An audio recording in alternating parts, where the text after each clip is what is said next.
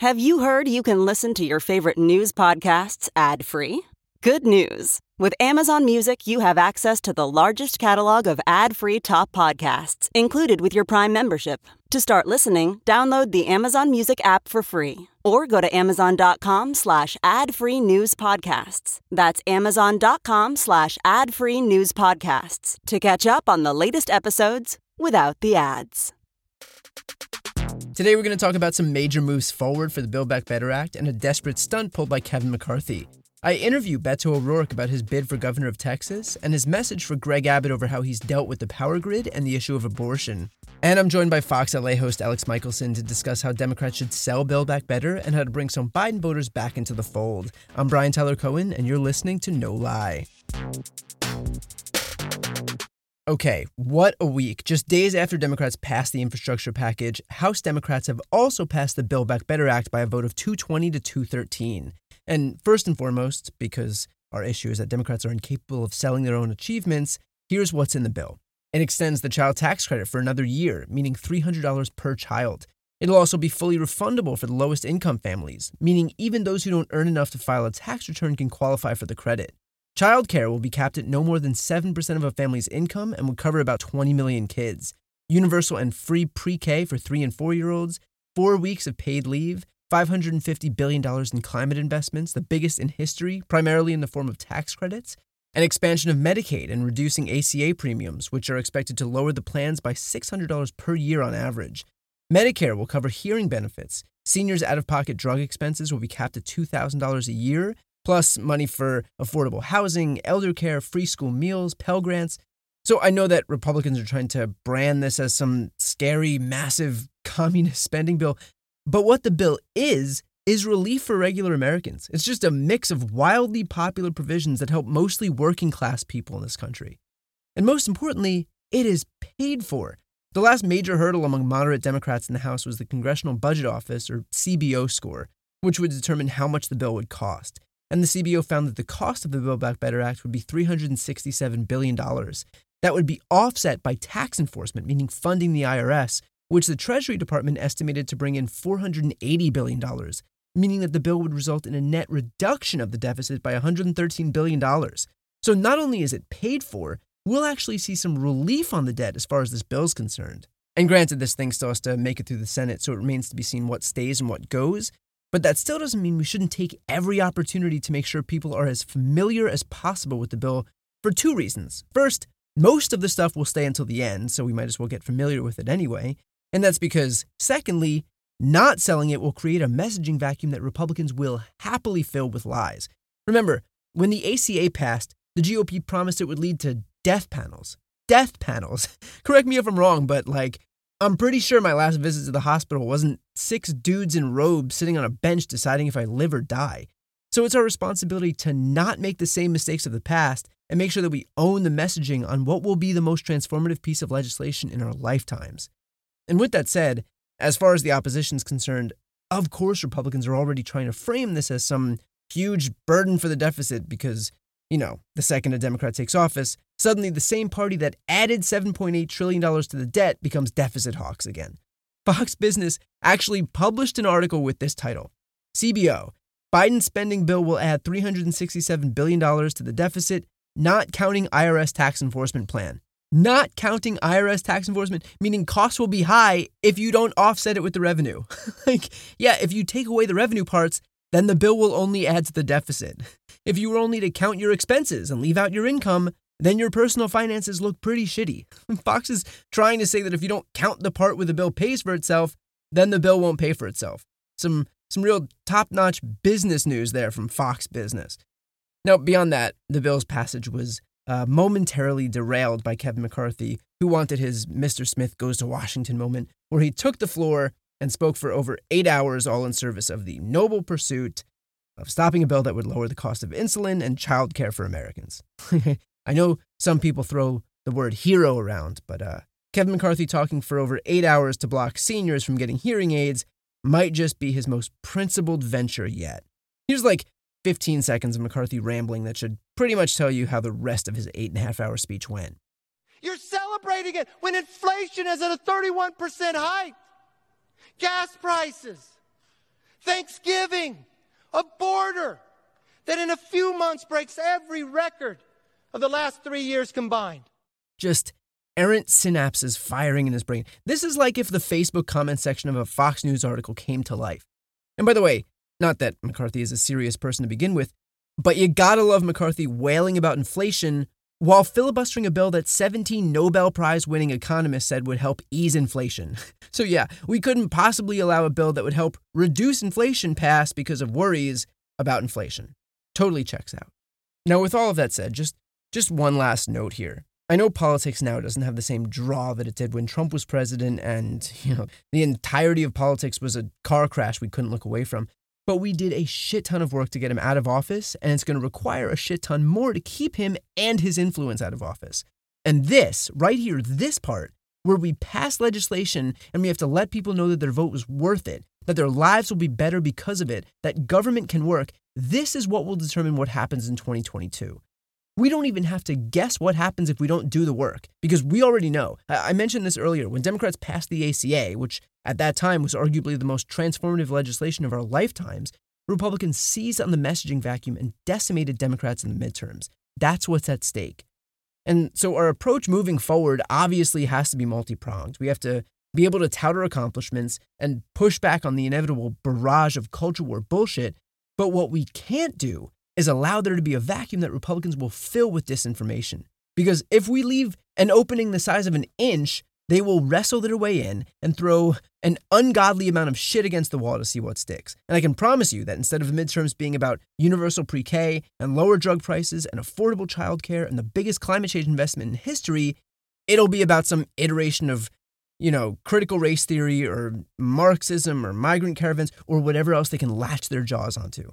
We do this, we pass Build Back Better, and then we spend the next 350 days making sure that every American knows that those new roads, that's the Democrats. That fast internet, Democrats. Lower insulin prices, Democrats. Childcare, Democrats. Pre-K, Democrats. ACA subsidies, Democrats. $300 child tax credit check, Democrats. The same way that Trump seared his slogans into our brains, only this won't be blatant xenophobia. It won't be empty promises about a half-built wall that Mexico didn't pay for. It'll be stuff that makes your life better, because that's the fundamental difference. Their slogans are there to scare you. Ours are there to show you that government can work for you. It is fear versus hope. We've got the better agenda. We've got the better politics. We've got the better message. We just need to make sure that people hear it. Next up is my interview with Beto O'Rourke. Hey, it's Kaylee Cuoco for Priceline. Ready to go to your happy place for a happy price? Well, why didn't you say so? Just download the Priceline app right now and save up to 60% on hotels. So whether it's Cousin Kevin's Kazoo Concert in Kansas City, go Kevin, or Becky's Bachelorette Bash in Bermuda, you never have to miss a trip ever again. So download the Priceline app today. Your savings are waiting. Go to your happy place for a happy price. Go to your happy price, Priceline. I normally find bras to be so uncomfortable and constricting, but Skims has changed that. I love Skims underwear, so I finally tried their bras, and Skims has delivered again. Skims bras are worth the hype for the amazing shape and support they give, but what I wasn't expecting was how comfortable they are too. I've tried so many bras in the past, and the main issue that I have is that they weren't supportive enough, to the point where they felt slouchy. I love my Skims wireless form bra because it's so comfortable and supportive. The older I get, the more I care about actually being comfortable in what I wear every day. And with my wireless form bra, I no longer have to sacrifice my comfort for the support I need. Shop Skims bras at skims.com, now available in 62 sizes, 30A to 46H. Plus, get free shipping on all orders over $75. If you haven't yet, be sure to let them know we sent you. After you place your order, select podcast in the survey and select our show in the drop-down menu that follows. Today we've got the candidate for governor of Texas, Beto O'Rourke. Thanks so much for coming back on. Hey, Brian, it's great to be with you. Thanks for having me. So you're out there talking to Texans more than any politician I think I've ever seen. What's resonating with them? What are the issues that you're running on in your Texas governor bid? Well, certainly the issues and the policies matter to people. But more than that, there is this, as you probably know, there's this fierce pride in Texas about who we are and what this state represents to the rest of the country and the rest of the world. And we want to get back to the really big things that we've always been known for. These really big dreams, these outsized accomplishments, this ambitious, aspirational vision. Right now in Texas, as you probably know, we can't keep the lights on.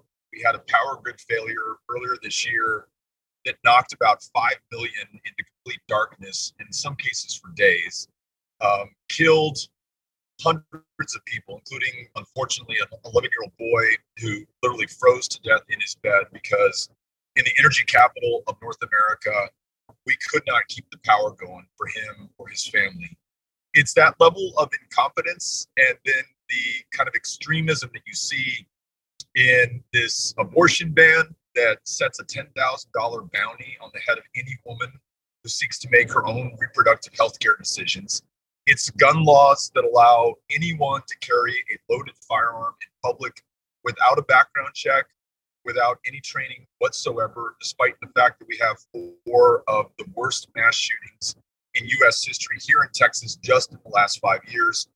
It's these transgender bathroom bans and trying to decide which middle school girl can play which sports versus the really big things that we want to be doing. And most people, as I listen to them, want us to be focused on the things that are most important to them in their lives. So what kind of jobs are we creating in Texas? Are we going to seize the lead in the energy revolution that's taking place globally right now? I'm transmitting right now from Houston, Texas. This is the capital of the oil and gas industry for much of the rest of the world, which is wonderful. Can we build on that and make this the capital of the hydrogen industry, geothermal, solar, wind? Can we have the best public schools in America here in Texas and pay our Texas teachers what they're worth? So, Brian, the average teacher in Texas makes about $10,000 less than the average U.S. teacher. So most teachers in Texas are working a second or a third job even just to make ends meet, and it just doesn't work. And then one last idea is, and this is, this makes so much common sense. It's really hard for most of us to understand why it hasn't happened. Expand Medicaid and take yes for an answer from the federal government who will pay 95 cents on the dollar. It would bring tens of billions into Texas. We could hire more physicians, keep more of these rural hospitals open. 24 rural hospitals have closed on Greg Abbott's watch, and we could reduce the property tax burden for homeowners. We don't have an income tax in Texas. It's sales tax and property taxes. Bringing that Medicaid money in gets people the care they need, helps our communities, and reduces taxes. So there are some big things that we could do, but we got to get past the extremism and the incompetence of Abbott. That's what I'm hearing from people. That's why we're running this campaign. And we're going everywhere to make sure that we listen to and bring everyone in. So we're on day 6 of the campaign, and we've covered, I'm looking over at the odometer, we're at 1,393.5 miles so far and going. Well, I want to dig into one of those issues specifically, and that is the electricity grid failing. That was after, a terrible freeze that basically wreaked havoc on Texas. Greg Abbott's now allowing the electricity providers to opt out of winterizing the grid by basically filling out a one-page form and check a box and pay $150. Like, that fee of $150 was written into the legislation and signed into law by these Republicans. I'm sorry, but what the fuck? How is that a response to 5 million people losing power and 700 people dying? What you just described explains just about everything. Because I mentioned, here is this energy-rich, energy-proud state that fiercely guards its independence. So independent that we're not part of the rest of the electrical grid in the United States of America because we're Texas and we've got this. And not only have we not required, the gas supply companies or the rest of the power grid to weatherize their equipment and infrastructure after electricity grid failures in 2011 and 2014, despite repeated warnings after the fact. But now, after this epic tragedy and failure on the part of our government, this wasn't Mother Nature. It wasn't an act of God. it was the incompetence of man, specifically the man in the highest position of public trust in the state. Despite all of that, now knowing what we do, there was not a single requirement made of those who were responsible for the blackouts, the devastation, and the death. And as you point out, the gas supply CEOs could, for $150, opt out of doing anything meaningful to protect the rest of us. What we should be doing is asking them to weatherize, for example, their wellheads, maybe $20,000 to $30,000 per wellhead, 1% to 3% of the cost of doing that. Maybe that's a lot of money. Maybe that's not a lot of money, but it pales in comparison to the tens of billions of dollars that the blackout cost this state, not to mention what is immeasurable, which is the loss of life. And here's the kicker. Within a month of the February blackouts here in Texas, Kelsey Warren, whose company made $2.4 billion in February on this tragedy, as people are suffering and dying, his company makes $2.4 billion. He turns around and writes Greg Abbott a $1 million campaign contribution check. So if you're looking for an answer, you have found it. He is our governor, beholden to his campaign contributors. And that is why he's doing nothing for the people of Texas. And to add insult to injury, every single one of us in this state will be paying a surcharge on our electricity bills for at least the next decade of 15%. That is the Abbott tax on Texas. And it's going to be a monthly reminder of the cost and consequence of this guy being in power. Now, to bring up another issue, abortions in Texas have declined by about half since the abortion ban that Greg Abbott signed into law took effect. If you win as governor, what would you have in your power to restore some of the rights of women in Texas? Like, I know that there are limitations, but what would you be able to do? Yeah, this abortion ban, this provision that encourages bounty hunters and vigilantism against Texas women in a state, Brian, that is already the epicenter of a maternal mortality crisis in the United States of America, is one of, if not the most dangerous, radical, extremist fringe laws that I've ever seen in Texas and maybe nationally. So at a minimum, we must repeal that. That's a no-brainer. But we've got to go beyond that, because part of the reason that we became the maternal mortality epicenter for so much of this country and frankly the developed world is because of the consistent erosion of women's rights in the state of Texas to make their own decisions for their own health care and their own future, to even be able to see a doctor or get a cervical cancer screening. There have been laws passed over the last 10 years that have closed down, prior to this one, more than a quarter of our reproductive care and family planning clinics. So that's taken a terrific toll, a terrible toll on Texas women. So we have to correct that. And then we've got to do things like I mentioned, expanding Medicaid earlier, just ensure that the millions of Texans who cannot get care can finally see a doctor and be well enough to pursue their potential and certainly make their own decisions about their own bodies. It comes back to a question of trust. Greg Abbott doesn't trust Texas. He doesn't trust Texas women. We've got to trust one another again. And we certainly must trust women in this state to decide their future. Yeah, which is especially ironic coming from the party of personal freedom. So when you ran for president, you'd mentioned taking AR-15s, and this was in the aftermath of a tragic shooting in El Paso Walmart that left 23 people dead. Now you're running for governor in Texas. It's obviously a different electorate. What's your position on this now, and how have you been able to reconcile your stance during the general into now during your gubernatorial run? Yeah, I'm glad you asked that. There's nothing in my mind to reconcile, because the truth is the truth.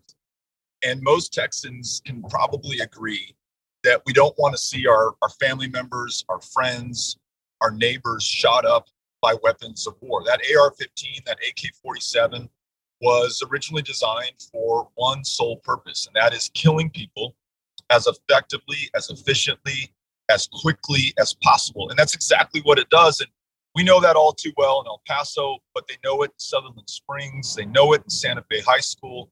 They know it in Midland, Odessa. They know it across the state and across this country, unfortunately. And so let's do the right thing. And let's make sure that we no longer have to worry about that. And let's also make sure that we protect the Second Amendment right to possess a firearm for hunting, for self-defense, for sport, for collection, for whatever reason.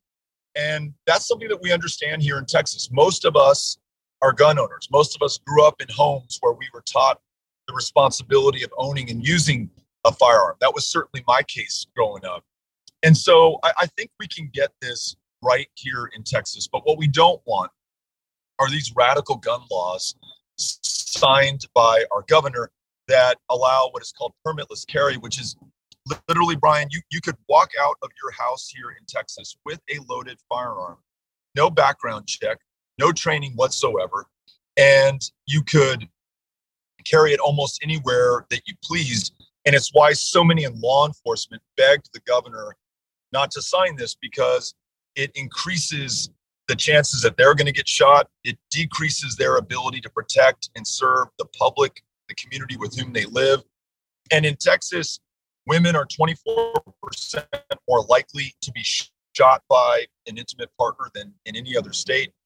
And in Texas, get this, there were 35,000 licenses to carry a firearm back when you had to get a license, which you no longer do. 35 licenses to carry a firearm that were either rejected or revoked by law enforcement because they felt that someone was too much of a danger to themselves, too much of a danger to the community to have that gun.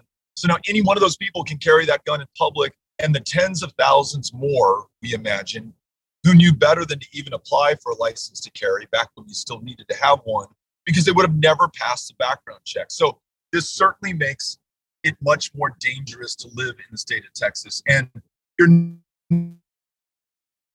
number one job as governor is to keep the people of your state safe. And whether it's the grid, whether it's this abortion ban with the vigilante bounties being paid out, whether it's the 72,000 killed by Greg Abbott's incompetence in the face of COVID, or whether it's this gun law, Greg Abbott is making Texas less safe. And so these are the challenges that we have right now, but this is how we meet them. We go everywhere, bring everyone in, write nobody off, and take no one for granted, and make sure that we all understand the stakes of this election, and then get after it over the next year, making sure that we win it.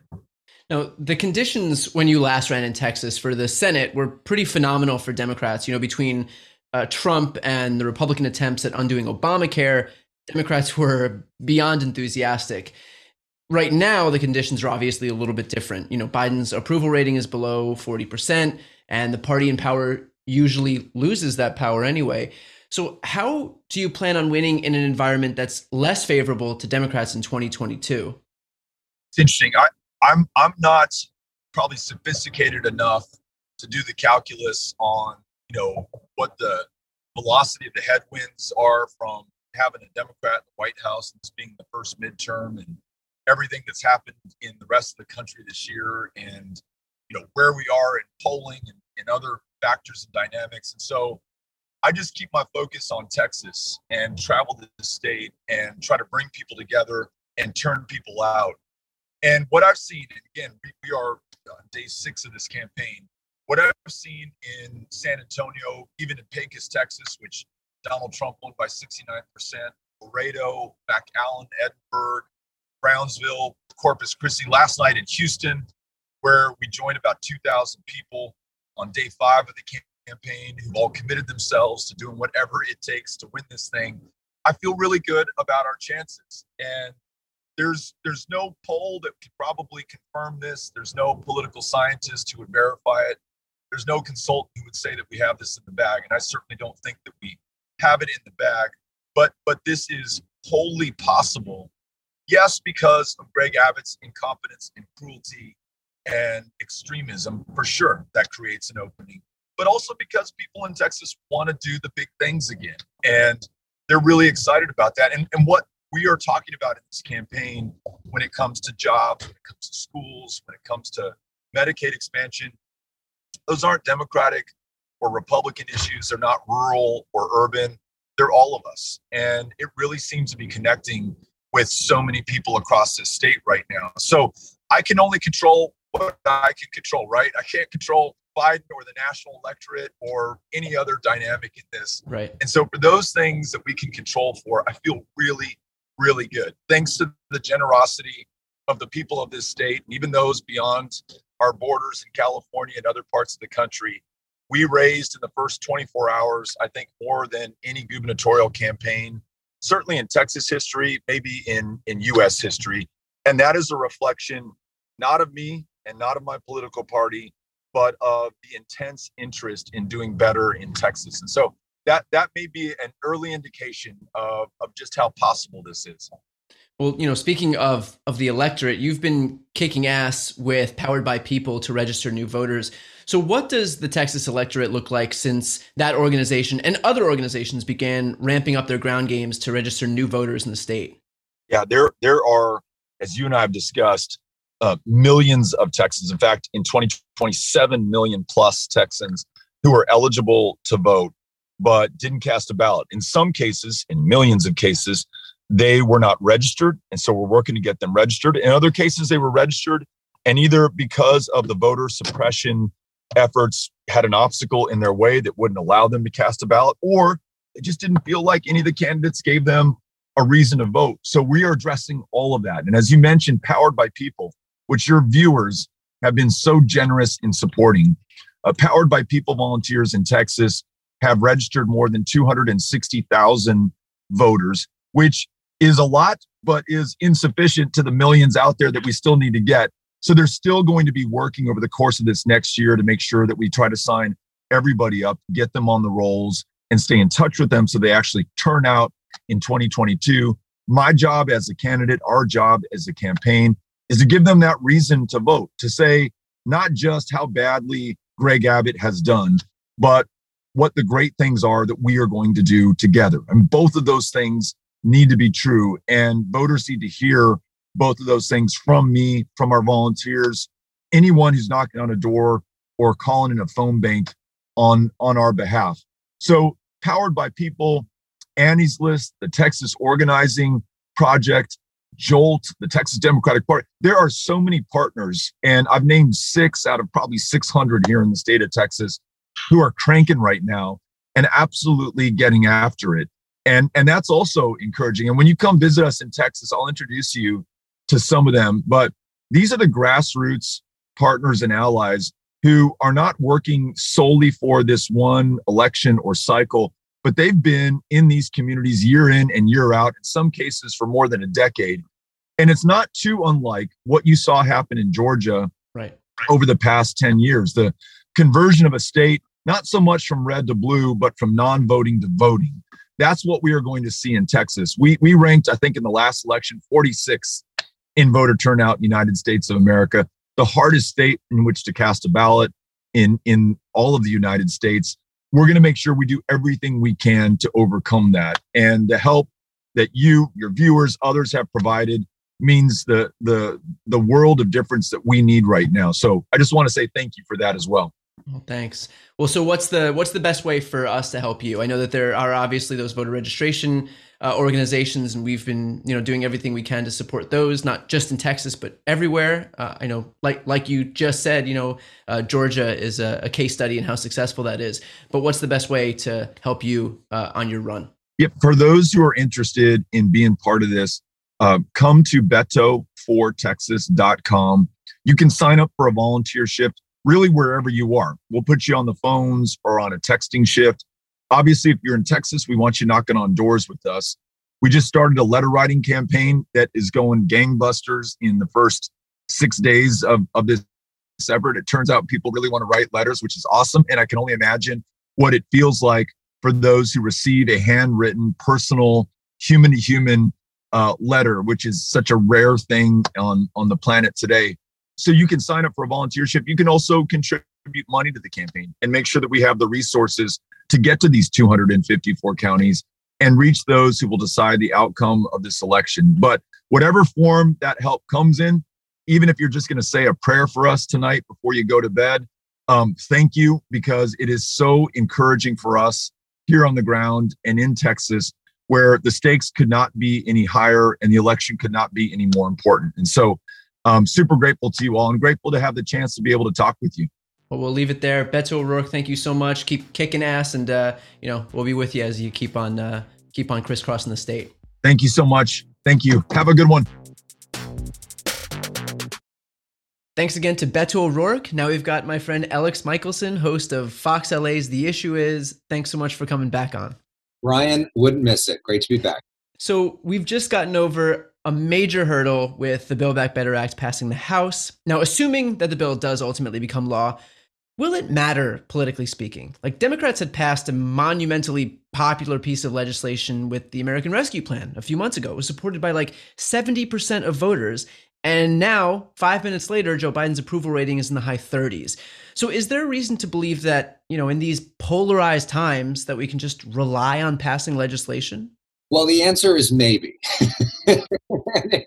Nice, solid answer there. Perfect. I think the most important thing in most elections are the conditions on the ground at that moment that affect people's lives in the biggest way. So what is the issue right now that is affecting most voters' lives in the most important way is the cost of stuff. So the average voter that doesn't watch MSNBC every night or even Fox News Channel or listen to this podcast, what do they see? They go to the gas pump and it's way more expensive than it was before to fill up. And then they go to the grocery store and the cost of milk is more. And they're getting their Thanksgiving turkey and the turkey's more expensive. And maybe they ordered some furniture for their house and it isn't coming for months. And those are issues that affect everyday people that aren't that interested in politics. And they say, what's up with that? And they're sick of wearing masks. And they're sick of this pandemic that they were told you get vaccinated, you can take off the mask and this all is going to go away in the summer, and it's still around. And they're concerned about their kids' school after, a year of pandemic learning, and they wonder what's going to happen next with all that. And all of that are real things that affect people's everyday lives. And so they hear about Build Back Better, and they're like, what the fuck is that? What does that even mean? And there's been months of talks about 3 trillion or 2 trillion. It's like, I don't give a shit about that. What I want is to be able to fill up my gas pump, or fill up, my tank. And so I think sometimes there can be a disconnect. Now, all that being said, if the economy improves and if the inflation goes down, and if coronavirus is under control by this time next year or a few months before this time next year, Democrats have a real shot. And some of these pieces of legislation over time can be very popular. I mean, you look at Obamacare, right, which was passed in 2009, sort of a similar situation when Joe Biden was president. It was a slog. It was not easy to get there. Democrats had a lot more people in the House and the Senate back then, and they barely got over the finish line. It cost them in the next election. Republicans used that as a way to take down Democrats. But you know when it helped them? In 2018. It took a while, but by 2018, most people are like, it's pretty good to be able to be 26 years old and be on your parents' health care. It's pretty good that I don't lose my health care if I have diabetes or a heart condition or something else. By that point, people were used to the law, liked the law, and were defending the law. And that, more than any other issue, was the issue that helped Democrats win that election. The problem was it's hard to convince people of all that in just a few months. Right. Well, I guess somewhere down the line in about a decade, we'll be quite pleased with ourselves and the work that we've done. Buttigieg or OC are going to be loving the results of this. Well, so I do want to talk about inflation. I don't want to cast it off because it exists and people are feeling it. And I think that we could fall into a trap of pretending like it doesn't exist, but that'll just make us seem not in touch with people. And that's the whole problem that Republicans are trying to exacerbate in the first place. But what I would take issue with is the limits that a president has when it comes to, exerting control over gas prices or supply chain issues. Of course. And yet yelling about how actually this is a supply and demand issue based on pandemic related transitory factors isn't a great bumper sticker, So no, I mean, I've spent a lot of time at the port in the last couple of weeks. I was out there this week with the governor of California, Gavin Newsom. The week before, I was out there with the senator from California, Alex Padilla. The port of Los Angeles and Long Beach account for 40% of all everything that comes into the United States. It's amazing to see how it works, and it is such a complicated problem.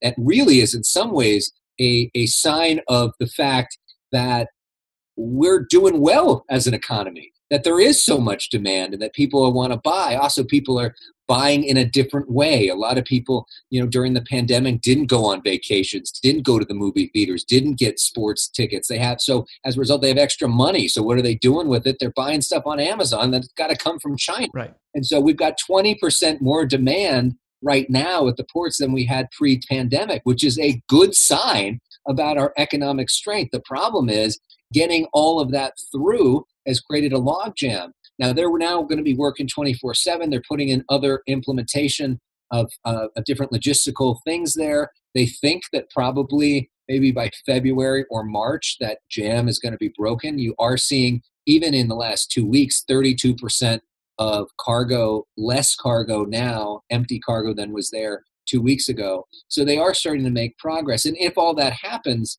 by the time that the election is next year, that would make a difference and make a dent in it. Is Joe Biden, like he's out there lifting, pallets of goods himself, Yeah. or pumping your gas? I mean, of course, there are limits in the actual substance of all this and what a president can do. But that doesn't mean that every voter realizes the nuances of all this. And most people, when they see things, they see, okay, my gas is more expensive, or, it costs more for me to buy dinner for my family. That's kind of the limit of where they are on that. So I would imagine here that the answer isn't to, try and explain that actually this is, factors out of our control. I think at this point, you just accept the fact that most people see that Democrats are in office, and if you have to eat shit because you're in power, then you eat shit and you're in power, and you do whatever you can to A, take responsibility, but B, ameliorate these things, try to make them better, try to do whatever you can to help gas prices, whether it's opening investigations into price gouging, or at the ports, whether it's taking steps that Biden and politicians in California have taken to ease some of the logjams there. And you just have to figure out how to get it done and accept the fact that most voters aren't going to look into the intricacies of this kind of stuff and just kind of blame the people in power. And so do whatever you can to just make it as good as you can in the best way that you can. Well, I mean, there's two different things, right? There's the substance of actually getting something done, and then there's the politics of making it look like you're trying to get something done. This is something that Donald Trump was an expert at, right? Not necessarily an expert at the doing something, but was really good at making it look like he was doing something, right? And so, like, Joe Biden hasn't been to the port of Los Angeles, the port of Long Beach. He went to one port this week to talk about that on the East Coast. But that's why Newsom is there, at the port, meeting with people, taking pictures, showing you, looking at stuff, signing some executive order that may or may not help.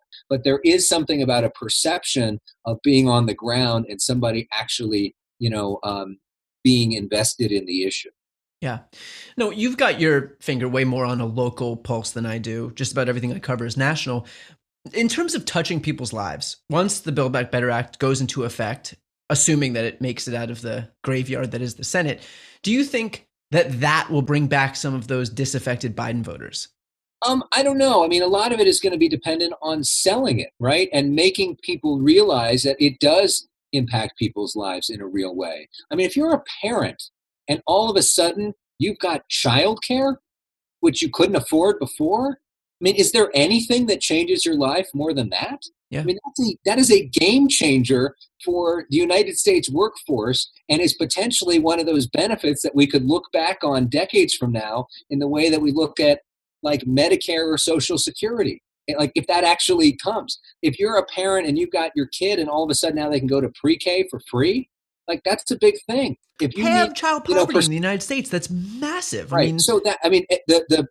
The child tax credit is a huge thing. For those of us that live in states like California and New York and Connecticut and other places, getting rid of SALT, which is the state and local tax thing, which I know some progressives were really upset with. But if you're a voter in a state like this state, your taxes could go down $30,000, $40,000, $50,000 next year. That's a big difference for a lot of people. So there are a lot of aspects of this legislation that really, really impact people's lives. The question is, how quickly is it all going to be implemented? And can you get out of this legislative speak about Build Back Better and filibuster and progressive versus moderate, all this, and actually get out into communities and spend time selling it, showing pictures of parents that are getting this childcare help, profiling people, finding different ways on TikTok and on TV ads and on YouTube and on TV news stories and all of the different ways that people communicate. Get out there and tell the stories, not through Washington press conferences, but through actual human beings that people can relate to, and then have them share those stories to their social networks. That's a great point, and that answers my next question, which is, you do a very good job at staying above the fray. I know that you consume a ton of media on both sides of the political spectrum. You've got friends on both sides of the political spectrum. I can attest to that personally. But in terms of recommending how Democrats sell this bill based on what works for Republicans, I mean, I think you hit the nail on the head in terms of not only flooding the zone, but doing so in a way that people can understand and speaking to them in their language. Yeah, I mean, Donald Trump is really good at doing this, and so are a lot of the folks at Fox News, right? The idea of coming up with sort of simple slogans and repeating them over and over and over and over and over again every day, and in a lot of different platforms, in a lot of different places, and a slogan that matters to somebody's life. And that sort of thing. The other thing that I think Republicans do effectively, and some on the left do this effectively too, which is a sort of the less sexy version of politics, is to find somebody to blame for problems. And I think that's a little more uncomfortable for a lot of Democrats who are trying to legislate their way out of problems. And that's something, frankly, they were able to do blaming Trump effectively, like in 2020 and 2018 in the elections. And it's a little harder to do that now when Democrats have control of all of the branches. Well, especially because our worldviews are different, right? I think Republicans go in with the understanding that government doesn't work, and they're trying to convince people that government is too big, that we should shrink it, that it doesn't work, that it's not effective. And Democrats try to do the complete opposite. And if you're scapegoating somebody, you can't scapegoat anybody. You have to pass legislation to prove that government, or big government, as Republicans would say, doing air quotes there, that it actually can work, and that it actually can improve people's lives. And so you can't rely on scapegoating and calling everything communism and socialism and Marxism. You have to actually do the thing. So, I mean, one is way harder than the other, but it is a heavier lift. And by the way, just to be factually accurate, the Democrats, between the infrastructure bill and now the social spending bill, are looking at over $3 trillion of spending this week. That is big government. Right. And look, I know that's a great thing, that those are exactly use of money, and there's some people that think that that's way too bloated and it's ridiculous, but that is about as big a government as we've ever seen in one. Yeah, but look, it's been so long that the taxes we're paying into the government anyway actually go to the people who need it. And so we've just gotten this idea that government isn't an effective spender. And it hasn't been, because most of our money goes to the military anyway, or tax cuts for the ultra rich, or just programs that don't actually benefit people who need it. And so the issue isn't big government. It's not the amount of money that we're spending. It's where it's going. And so I think now this is a great opportunity to show that when you're paying those taxes, when you're working your ass off, and that money that's being taken out of your paycheck that you've just gotten used to waving goodbye to, that it could actually come back and help you and help your life and go toward lowering drug prices and capping copays on insulin and getting your kid into universal pre-K. That is a good thing. And that's something that the government is needed for. That's why the government is there. That's them doing something that we wouldn't be able to do on an individual basis, that would be better implemented on a mass scale, just like every other industrialized nation does it. And so why can't we have that here too? The conservative argument, though, is there's a lot of examples of government not working well, not being especially efficient in how they spend money, lots of corruption, no bid contracts, a lot of money and time wasted over like union disputes and environmental reports. And the idea that if you look at the way that a private company would build something versus the way that a government builds something, often the private company moves a lot faster and sometimes more efficiently. So there are, the government's track record is certainly mixed when it comes to. Yeah, well, you know what? Use that. As far as the Democrats are concerned, use that and do it well enough so that people recognize that government can do some stuff well. And this is their chance to actually prove that to people. So with that said, I want to switch gears here to Kevin McCarthy. I know that you've spoken to him on your show. Oh. McCarthy had his Mr. Smith Goes to Washington moment where he stood on the floor for over 8 hours. Was there an upside for him? Because, I mean, 8 hours on the House floor to block a bill that lowers the cost of insulin is, some optics. I don't know if I'd call them good optics, but there's some optics. I think this was a rare situation in Washington where everybody wins. Here's why. Okay, for Kevin McCarthy, he gets to be the crusading hero in conservative media who's giving a big middle finger to the libs. They get to pull clips of that and use it as him as a warrior. It makes him look like a fighter. Most of these people that are in that party like the idea of a fighter. That's part of why they like Trump in the first place. He looks more like a leader. He's got all the different people behind him for various clips that they can put back in their district. So for him, he gets a win for his, conservative echo chamber. For Democrats, instead of passing this bill in the middle of the night, which would have happened last night, he gave them a giant gift. He's like, here, do it in prime time instead. Then it moved the vote to right in the morning when everybody can watch, and there was plenty of attention. It got way higher ratings than it would have gotten late at night last night. So he gave the Democrats more of a platform, which was great. And he made them, on their side, he looks like an idiot to their side. And so they get to turn him into a meme and somebody that they can argue against. So everybody won. And the airlines all won with the change fees, because all these Congress people were hoping to get out of town last night. They had to change all their flights. So they got extra money for the late change. So I think it ended up helping everybody because everybody has slightly different agendas here. There you go. Well, Kevin McCarthy, the great unifier that we didn't know we needed. Alex, what are your Thanksgiving plans? I am going to be at home with my family in Venice. I am going to be eating a lot, and my fear is that I'm not going to be able to look as good as you do on a paddleboard. If anybody wants to have a goal for the new year, check out Brian Tyler Cohen on Instagram, and you can see him paddleboarding in Hawaii. And it's amazing it hasn't already been on a cover of Men's Health magazine. Maybe it will be in the new year. What are you going to be doing, Brian? I'm actually going out to Palm Springs, celebrate Thanksgiving with a couple friends. I know every year I've actually never been to my family's house across the country in New Jersey, so I always go over there for the holidays anyway. So I have never made it over to the East Coast for Thanksgiving, but I'll be there in the holidays. But for this weekend coming up, it'll be Palm Springs with some friends. Well, maybe if the SALT tax deduction actually goes away, if this thing goes through, your parents can buy you a ticket with their tax payments. That's great. That's what we'll be doing. We'll be rooting for the stimulus, baby. Yeah, that's it. Well, Alex, happy Thanksgiving, and thanks for being a regular guest and taking time away from hosting the 5 o'clock news and the 6 o'clock news and the 7 o'clock news and the 8 o'clock news to talk some politics. That's something I'm grateful for. So thank you again, and enjoy the holiday. Thank you. We don't have an 8 o'clock news, but we do have a 10 o'clock news if anybody wants to tune in Los Angeles every night. We hope you'll join us. Happy Thanksgiving, Brian. Thanks again to Alex. Happy Thanksgiving, everyone. Please take some much needed time off. Come back refreshed because it has been a hell of a year and we can all use the break. Okay, talk to you next week.